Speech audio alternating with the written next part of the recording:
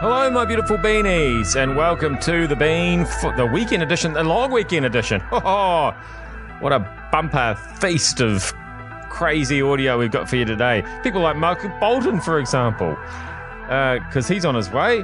The Tops, but keeping it musical, they're the Dame Tops now. Sir Top? I don't know what the proper title is. Anyway, teens, getting rid of them. How to do it. I think that's what we're talking about. And then getting rid of the confectionery in the checkout aisles.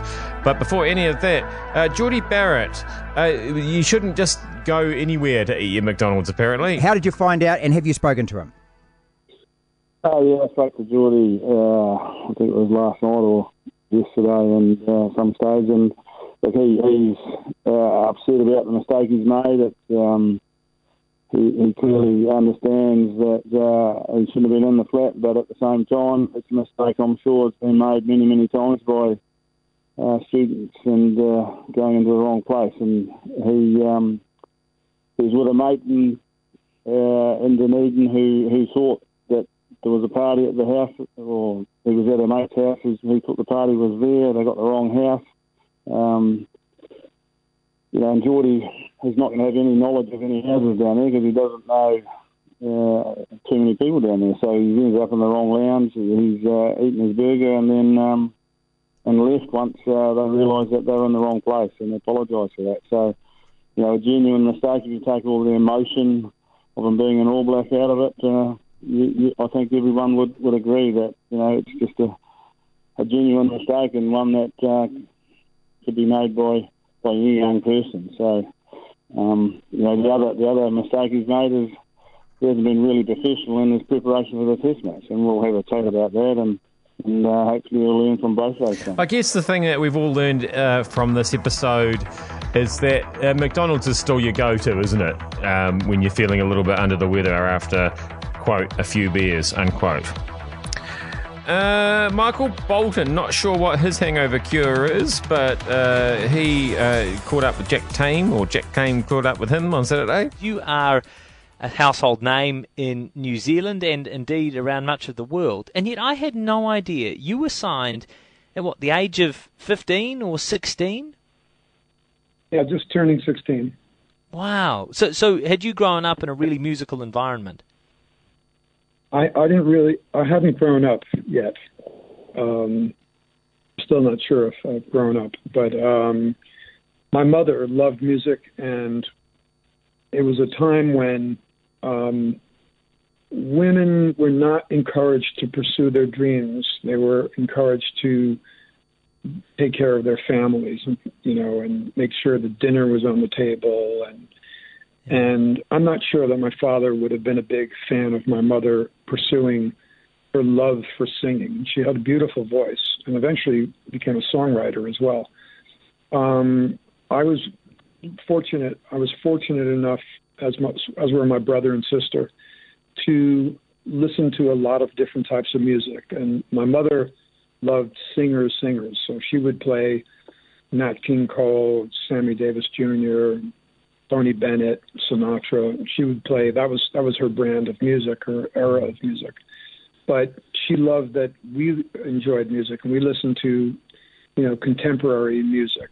And that widened through the years and went from top 40 pop to blues stations. How do I say this without being disrespectful to Mr. Bolton?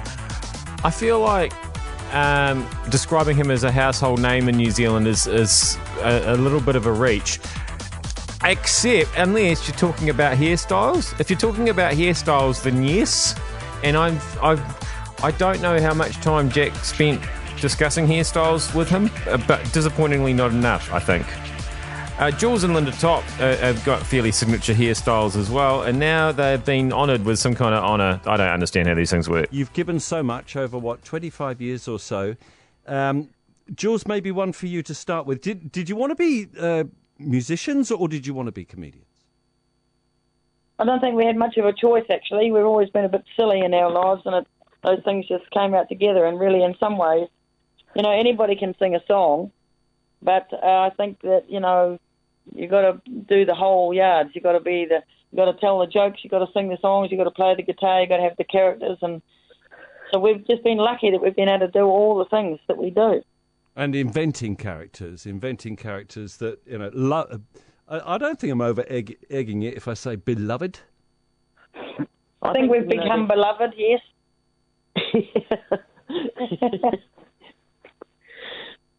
Is that how you feel about it now, Linda, as well? That you must occasionally, people would show you stuff that you've done from years and years ago, and you think, oh, actually, that wasn't too bad. That was a bit of a laugh. It's been a pretty beautiful career, and doing the characters has been, such a wonderful thing, and New Zealand has embraced those characters. They've, Ken are real, and now I believe that it'll be Sir Kenneth every time we go to the local AMP show, and they're quite excited. Prue and Dilly already they believe that they're dames anyway, so it's no big surprise to them. But I think Camp Mother and Camp Leader, I think they're going to decline the thing. They want to just stay, good old Camp Mother and Camp Leader, and I don't think Camp Leader would actually deal with the title very well. No. Tim Dower hosting a special Queen's Birthday breakfast show there. I don't understand, and I've said this before, the Sirs, the Dames, the Knighthoods, the OBEs, the QBEs, the New Zealand Order of whatever they are.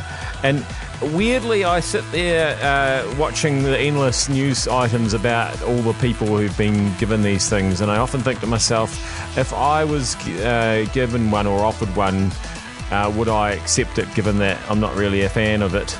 And which is ridiculous, of course, because why would I ever be given one? That's stupid. I mean, what have I ever done? What am I ever likely to do?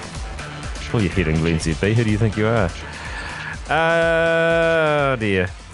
Try and explain that to the teenagers these days and they won't believe you. Today, we're going to cover off how to properly prepare our kids to leave home, which actually can be quite a terrifying experience for both parent and teen, can't it? Oh, I don't want my baby to go. I hear this all the time. I know, and this is the thing. This is what I love, is the fact that you've written a book for young adults and a book for parents.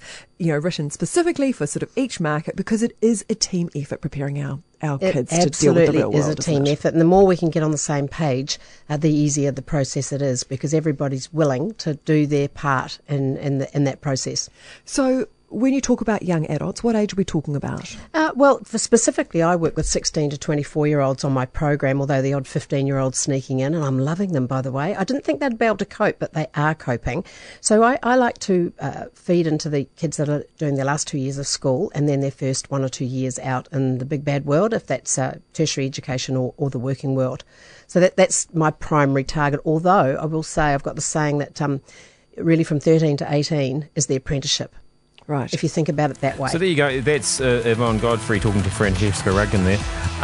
You get all sorts of unusual talent on the air in these long weekends, don't we? It's fun. There's varieties to spice of life and all that. But there you go. Kids, if you're listening, and I'm talking to my kids specifically, age 14 and 17, get out of my house. It sounds like from 13 onwards, that's fine. I think that's what her point was. Go away from me. Right, we're going to finish up here. I guess this is more kid-related stuff, is it? The confectionery at supermarket checkouts, another old chestnut. Confectionery and checkouts, should it be removed? Exactly, because you're at the supermarket, right? And often you are so good. Because you go through the veggies, you go, I've got to have the veggies, love the veggies, I'll get my carrots, all of that stuff. And you work your way through, and then the kids start to melt down. They melt down about, what are there? There's 12 aisles. In the frozen aisle Usually near the frozen aisle, they start to go thermonuclear.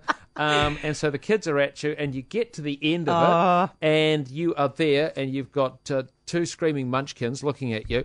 And all they're saying is chocolate. Yeah. And every molecule in your body is screaming chocolate. And guess what? There's chocolate. Everywhere. Available. So yes. It's everywhere. And all you have to do is just go through the little thing and the people are taking your stuff and then you're getting chocolate and you're having chocolate and they're having chocolate and everyone's happy. Yeah, I know. But then the thing is, what's so frustrating is it's a grabbing level for children as well. Like, and then you're like, and then they kind of sometimes break them and you're like, oh God, no, I'm going to have to pay for it because you've got it.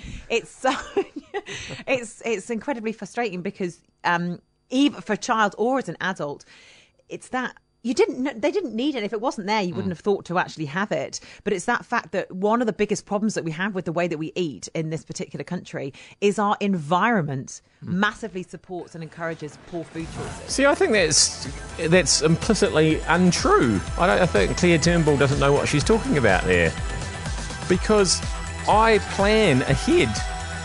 I'm not just there at the checkout going, oh, look, there's a chocolate bar. My whole supermarket shopping is leading up to that chocolate bar.